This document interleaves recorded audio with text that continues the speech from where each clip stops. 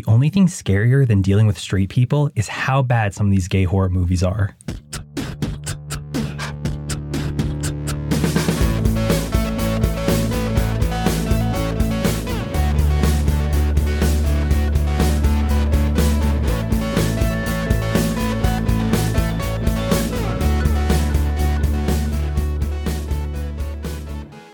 Hello, my LGBTQTs, and welcome back to another episode of A Jaded Gay. I'm Rob Lovelace, and today I am a non-jaded gay because full moon energy, baby. So as of recording this, the full moon was the other day. I'm sure you've probably seen this online, but people put out their crystals and their tarot cards whenever there's a full moon. Something about the full moon, it's supposed to, re-energize and recharge all that stuff. And I've also seen that some people put out water because supposedly the full moon recharges water and then you drink it and you get, positive energy, whatever. And I've done it a few times in the past. I mean, in my opinion, it's a no harm, no foul situation. Like if I put the water out and the moon re-energizes it and I feel great when I drink it, great, that's awesome. I could use that in my life. But if I put it out and it does nothing, well, at the very least, I have a chilled glass of water in the morning. So with this full moon, put out the crystals, put out the tarot cards, and I put out 4 water bottles and my entire Brita tank because I need all the positive energy I can get, and I'm not messing around with this full moon. So I'm just living that full moon life, and it's still been a bit of a rough week, but I'd like to think that the full moon water is helping me out. Anyway, I am very excited today. We have a very special Halloween episode. Today we are going to be talking about gay horror. And I'm especially excited about this topic because I love Halloween, I love horror movies, and the past few spooky seasons I've been trying to find more gay horror movies, and there's not a ton. And obviously we've seen a rise in LGBTQ plus representation in film these days, but surprisingly there are actually some gay elements in older scary movies. Now, according to some sources, horror has always been rooted in queerness. So we're going to explore that concept, talk about the history of gay horror, and review some gay horror movies. But before we do, you know the drill, let's pull our tarot. Ooh, it must be full moon energy because we pulled a major arcana card. The card for this episode is Justice, and it's number 11 in the tarot. So according to numerology, when we have double digits, we add them together. So 1 + 1 = 2, and 2 is tied to duality, partnership, choice. It's also tied to the High Priestess, which is the number 2 card in the major arcana. And when we pull this card, it's really tied to, truth and finding balance and harmony. And basically, it's an indication that anything negative going on in our lives, anything that might be unsettling, whether it's something, traditionally tied to the Justice card, such as, a legal matter, or if we're having some, stress in our lives with maybe work or a relationship, basically this card is reassuring us that we're doing everything in our power and we're on the right path. We need to trust our intuition and that we know how to take care of ourselves through the situation so that we can see a positive outcome on the other side. It's also encouraging us, though, to have a sense of compassion and understanding in situations so that we're not coming off as arrogant or too, hot-headed or anything like that. Because while we can trust our own intuition, we do need to make sure that we're still being fair. So we need to really kind of separate intuition from ego and make sure that while we're working for the outcomes we want to achieve, we need to be fair in our pursuit of them. And we need to be aware of the impact that our choices will have on others. Again, like we talked in numerology, this card is tied to making a choice. And we need to be mindful of the choices we make and the impact they have on those around us. We definitely want to work and make sure that we're taking care of ourselves, but we can't be reckless or selfish in our choices either. And I'm just going to say it up front, I have no idea how I'm going to be tying that into the episode, but you know what? I have the next however long this episode recording is going to be to figure it out, so we'll do the best we can. Anyway, gay horror, let's go. So, I love to start most episodes with a little general history lesson, and that's what we're going to do today. So let's take a look at when exactly the horror genre was founded. Well, according to Britannica, Horace Walpole invented the horror literary genre. He published the novel The Castle of Otranto in, wait for it, 1764, which some say is the first horror story as a legitimate literary form. Just over 50 years later, Mary Wollstonecraft Shelley introduced pseudoscience into the horror genre in her 1818 novel Frankenstein. And as the 1800s progressed, German storyteller E.T.A. Hoffmann and the American author you all know and love, Edgar Allan Poe, they began adding elements of reason and madness into their own works. And all the scary elements in their horror stories held psychological symbolism, which brought the horror genre to a new level. Also, in the 19th century, there was a heavy Gothic influence in horror. And according to ThoughtCo, Gothic fiction is defined as writing that employs dark and picturesque scenery, startling and melodramatic narrative devices, and an overall atmosphere of exoticism, mystery, fear, and dread. And we see this Gothic influence in novels like Sheridan Le Fano's The House by the Churchyard, Wilkie Collins' The Moonstone, and of course Bram Stoker's Dracula. And then throughout the 1900s, we see elements of science fiction and fantasy incorporated into the horror genre. So with all that being said, where exactly do the gays come in? I mean, sure. More recently, we have gay characters in horror movies, but if you think back to some staple horror classics, do you remember anything gay about them? Are you wondering if you blinked and maybe missed a gay kiss in Freddy vs. Jason? What kind of faggot runs around in a Christmas sweater? And I'm just going to say it, if you know, you know. But no, you didn't miss a gay kiss, but the history of horror is queer because of the multiple layers of the horror genre. So according to whattowatch.com, horror movies have always served as a vehicle for emotional exploration, political commentary, as well as analyzing our relationship with mortality and the unknown. In their 2021 article, The History of Horror is Gay, whattowatch.com claims that the Castle of Otranto is dripping in homoeroticism. So, full disclosure, I never read this book, but here's the plot summary according to the back of the book. Manfred, the Prince of Otranto, is keen to secure the castle for his descendants in the face of a mysterious curse. At the beginning of the work, Manfred's son Conrad is crushed to death by an enormous helmet on the morning of his wedding to the beautiful Princess Isabella. Faced with the extinction of his line, Manfred vows to divorce his wife and marry the terrified Isabella himself. Now, according to some studies, one of the core themes of this novel is the fear of the exposure of a secret. And while homosexuality isn't explicitly discussed in the book, some critics find the relationships and behaviors between the male characters to adhere to the concept of the Gothic unspeakable. And this term was coined by Eve Kosofsky-Sedgwick in her 1985 book, Between Men, English Literature and Male Homosexual Desire. So, homosexuality was first recognized in the 18th century, and with the establishment of the term, social tensions arose. And these social tensions then trickled into novels specifically in the form of fears of sexuality and the struggle for sexual expression. So Sedgwick terms this emerging homoeroticism as the Gothic unspeakable, which is reflected through the depiction of male class and male sexuality. And interestingly enough, Horace Walpole was accused of being effeminate. In a 2001 article published in Gothic Studies, Max Fincher says that while there is no concrete evidence of Walpole being gay, analysts have reviewed his letters and found that he had developed strong, intimate relationships with men that can only be described as romantic and therefore homoerotic in nature. Say it with me, cake boy. Furthermore, in the 2007 book Queering Gothic in the Romantic Age, Fincher wrote that Manfred, the main character of the Castle of Otranto, is preoccupied with the threats of his identity being discovered in a way that parallels the fear of homoerotic desire being discovered. He also argues that the misogyny in the novel is an attempt to project manliness, overcompensating for the author's or character's fears of queerness or weakness, and because of these fears, the book presents non-heteronormative behavior as being quote-unquote unnatural and demonic. Additionally, the sexualities of other Gothic authors, such as Matthew Lewis, William Thomas Beckford, and Francis Latham, also came under question. Now, Beckford was bisexual, and it has been debated that Lewis and Latham were gay. And back to the whattowatch.com article, their sexualities impacted their writing. While you may not see the words gay or homosexual in their books, they express them in more acceptable forms, using what James Jenkins of Valancourt Books describes as a medium of a transgressive genre like horror fiction. And that's exactly how queerness is rooted in horror, through layered themes that parallel the gay experience.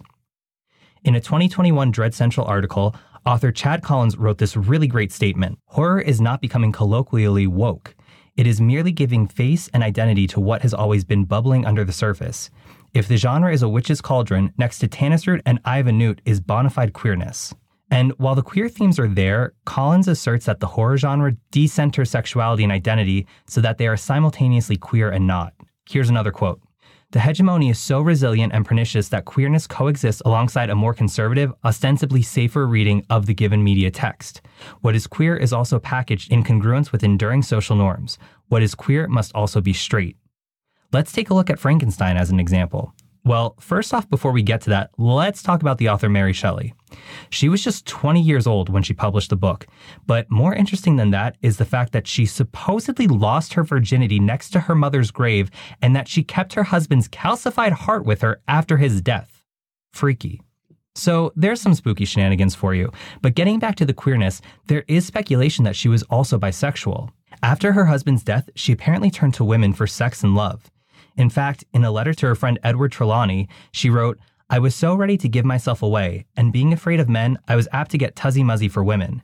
Now, I tried to find what tuzzy-muzzy means, but I couldn't find much from credible sources. One article claims it's slang for the vagina and vulva, and another says it's synonymous with tussled.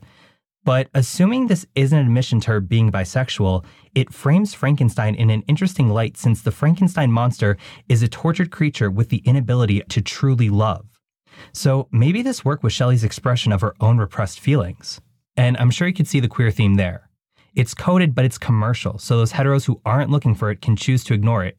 But for the LGBTQ+ community, the theme may resonate with them differently. And in 1872, Joseph Sheridan Le Fanu pushed the envelope by publishing the Gothic novella Carmilla. Although it wasn't the first vampire story, it was actually published 26 years before Dracula, and supposedly it was the inspiration for Bram Stoker's novel. And basically, Carmilla is a story about a female vampire charming young girls in the daytime hours and then draining the life out of them. Lesbian! We're all thinking it, aren't we? It's written in first person, and the narrator, Lucy, is a lonely teenage girl living in Austria. And as you can imagine, Lucy meets and befriends Carmilla, who turns out to be a vampire. And let's just say they were close friends. Here's a few interesting passages from it. I took her hand as I spoke. I was a little shy, as lonely people are, but the situation made me eloquent and even bold. She pressed my hand, she laid hers upon it, and her eyes glowed as, looking hastily into mine, she smiled again and blushed. And another. Sometimes, after an hour of apathy, my strange and beautiful companion would take my hand and hold it with a fond pressure, renewed again and again, blushing softly, gazing in my face with languid and burning eyes, and breathing so fast that her dress rose and fell with a tumultuous respiration. It was like the ardor of a lover. It embarrassed me. It was hateful and yet overpowering. And with gloating eyes, she drew me to her, and her hot lips traveled along my cheek in kisses, and she would whisper almost in sobs, "You are mine. You shall be mine. You and I are one forever."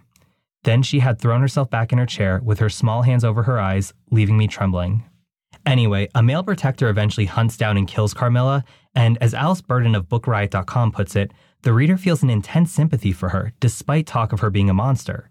Reading between the lines of Laura's narrative is almost unnecessary. You can feel the weight of the paternalistic 19th century on her as she talks about feeling embarrassed and even frightened when Carmilla professes her love. And while we're on the topic of vampires, there is speculation over Bram Stoker's own sexuality. So apparently Stoker was very private, there are no photos of him and his wife together, and supposedly they ceased having marital relations early on.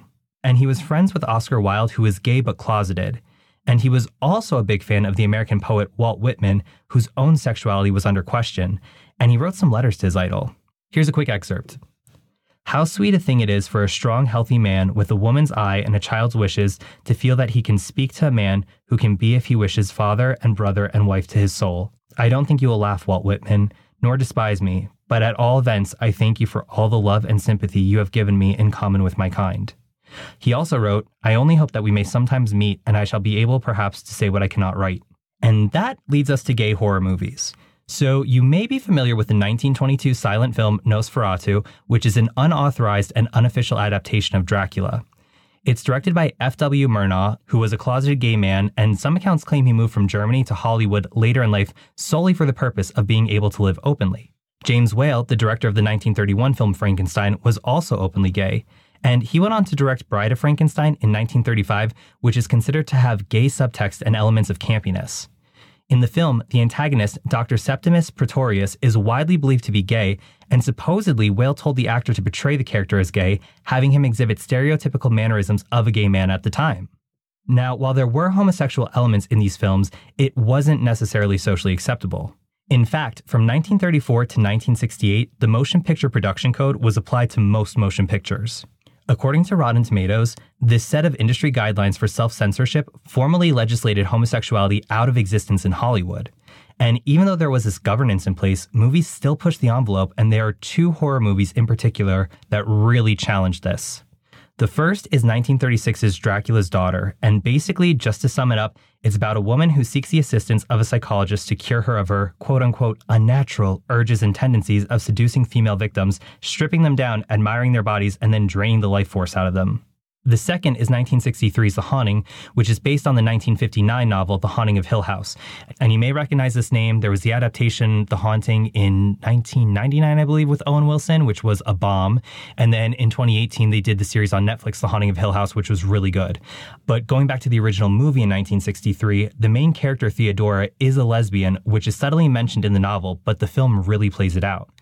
And the portrayal of Theodora as a lesbian in the movie is notable because it's one of the few Hollywood motion pictures of its day to depict a lesbian as feminine and not predatory. And if you watch the 2018 Netflix adaptation, I'm sure you know that the character of Theodora is a lesbian in it. And I watched both these movies. I will say Dracula's Daughter, I don't know if it was boring or old, but it did not keep my attention through it. I was like half an hour in and I was just on my phone. I was bored. But if you like classic horror movies, it might be a good watch. And same thing, I watched The Haunting and it was fine. They definitely alluded heavily to her being a lesbian. You know, she and the other woman were walking around the house and the woman was saying something that, you know, the two of them were going to be close. And keep in mind, they were strangers at that time. They had just met each other. But the one woman's like, oh, we're going to be close. And then Theodora goes, like sisters. In kind of a sensual way, if you will. Anyway, another example of gay subtext in more modern horror movies is 1985's A Nightmare on Elm Street 2, Freddy's Revenge. Specifically, there's one scene where Freddy Krueger, he has Jesse, who's a guy, and runs his finger blades over Jesse's face and brushes the hair from his eyes and says, I need you, Jesse. We got special work to do here, you and me.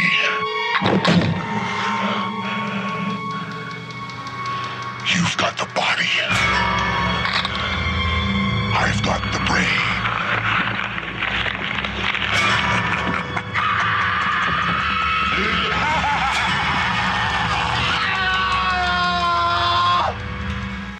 And apparently the scene is actually toned down compared to what the original plan was, because Freddy was originally going to put his blades inside Jesse's mouth during that line. Kinky. In his book, Welcome to Our Nightmares, Behind the Scene with Today's Horror Actors, author Jason Norman elaborates on this homoerotic subtext. Here's a quick passage. The film suggested an undertone of homosexuality, starting with the protagonist's gender-neutral name. Jesse's rarely fully clothed. He and a tormentor have a sweaty wrestling match. His coach, clad in leather, basically hits on him in a gay bar, then gets killed by Freddy, including a bare-ass spanking. Freddy emerges from Jesse's stomach in the same forced birth technique that made the Alien films legendary. And before I put these show notes together, I had never seen the movie, but you can bet I rushed to watch it after, and it is hella gay. But in all seriousness, this brings us to an interesting realization. In most of those horror stories and movies we talked about, the queer-coded character tends to be the antagonist.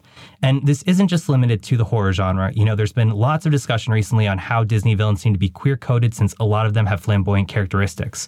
And while they're iconic, we know that they're the bad guys. And regarding the horror genre, screenwriter Allison Richards had an interesting quote about this. And full disclosure, her quote reveals some spoilers for a couple horror movies, so you've been warned.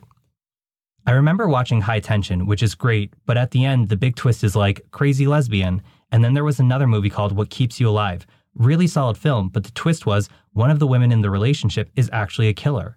I was finding that queer characters in horror, and particularly women, had two destinations. It was either getting murdered or being the psychotic killer. And this realization actually led Richards to write the indie horror film The Retreat, which is about a lesbian couple who book a weekend trip to a cabin in the woods, only to be abducted and tortured by a mysterious figure who live streams gruesome killings of gay people on the internet for profit. And more recently, there's been a rise in horror movies that don't adhere to the stereotypical depictions of queer characters. And here's a few of them. Knife and Heart. This movie takes place in Paris during the summer of 1979. Anne is a producer of cheap gay porn. When Lois, her editor and companion, leaves her, she attempts to get her back by making a more ambitious film with the flamboyant Archibald. And the lead character is loosely based on Anne-Marie Tency, a female producer who specialized in gay pornography who was active in France in the 1970s and 80s. The next is Freaky. This film centers on a teenage girl who unintentionally switches bodies with a middle-aged male serial killer. It's written by two openly gay screenwriters and deals with gender bending without stigmatizing the characters for their otherness. There's also the Fear Street trilogy on Netflix, and these movies are actually based on the R.L. Stine series of the same name. And in this, a group of teenagers take on an evil force that's plagued their notorious town for centuries, and the protagonist is a lesbian. And I really like this whole trilogy. It was pretty good. The Hypochondriac, it's actually a biopic about me. Just kidding. No, it's about a gay potter whose life devolves into chaos as he loses function of his body while being haunted by the physical manifestation of his childhood trauma. They, them, this movie follows a group of LGBTQ teens who are targeted by a masked killer while attending a conversion camp.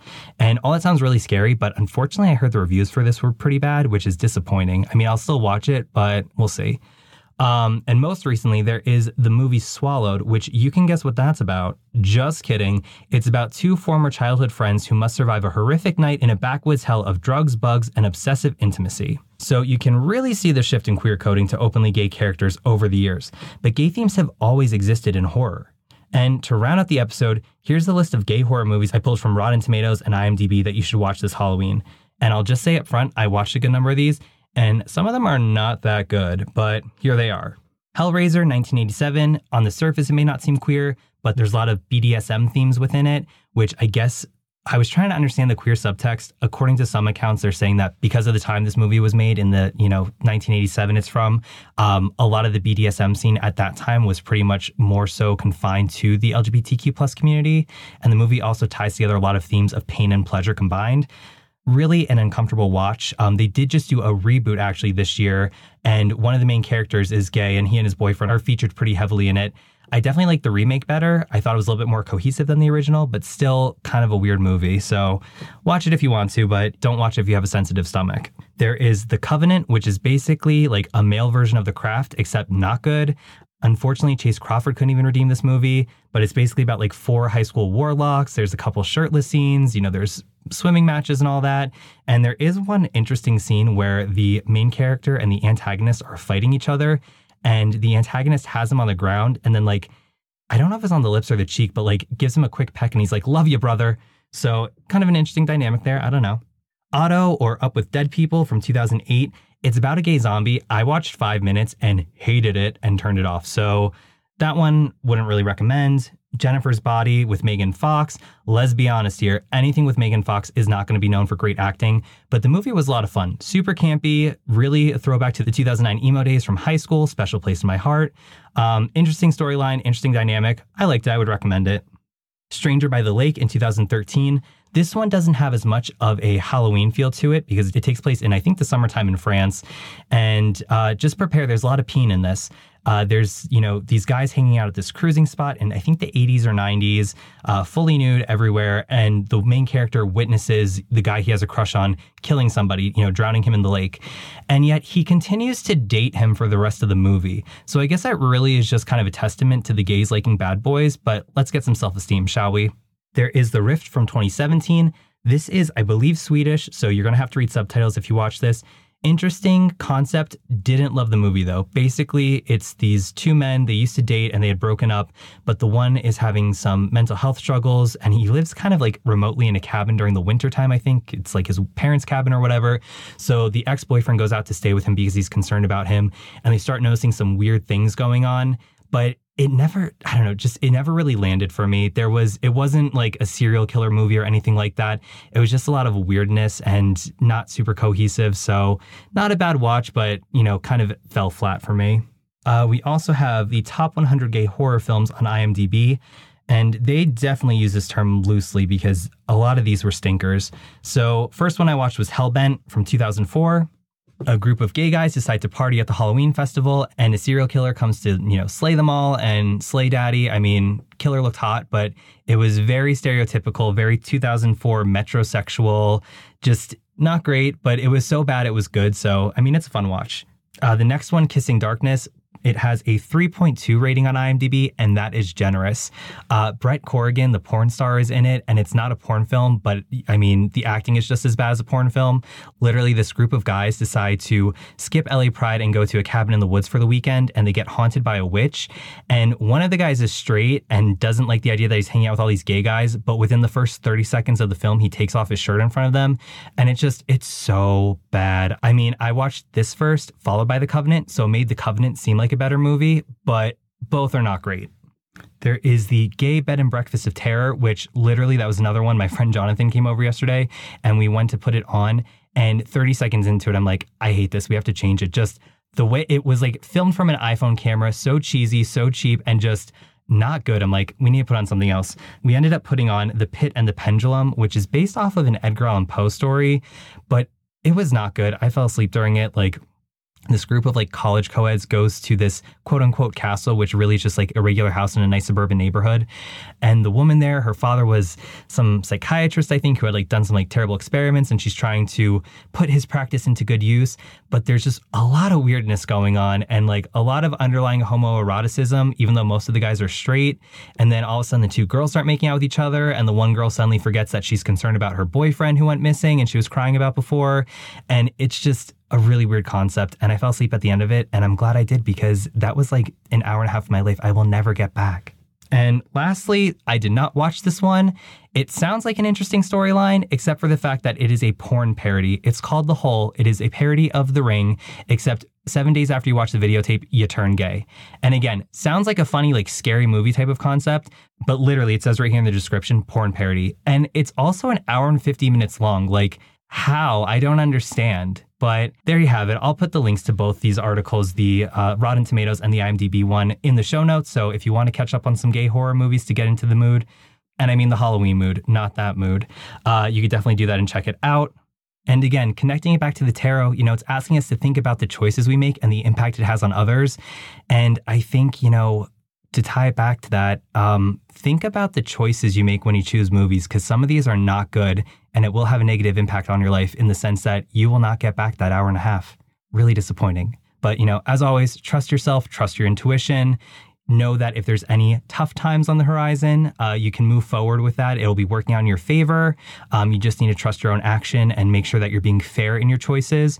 And I think, you know, going back to queer horror in all seriousness, it kind of shows that, you know, working through the tough times to get to things working in your favor, we've come a long way from where horror had to be queer coded so that you really had to look for it to know it was there, to now having mainstream representation in movies, even if they're not always the best. So we've come a long way. Things are working out in our favor. Hopefully, you know, that the Justice card will help carry us into November, and it'll be a good month ahead.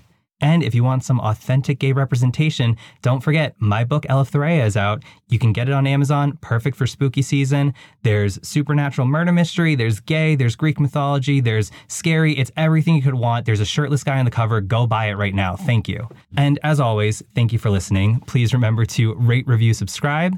You can also send me a message, rob@ajadedgay.com.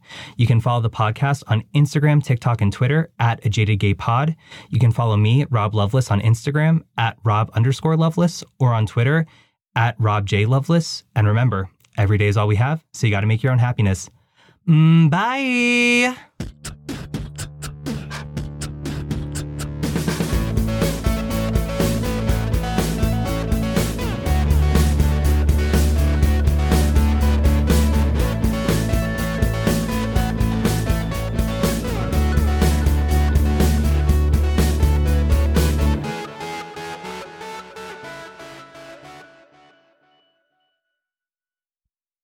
Well, according to Britannica, Horace Walpole invented the horror. I really need to work on enunciating that, otherwise it sounds like I'm saying whore.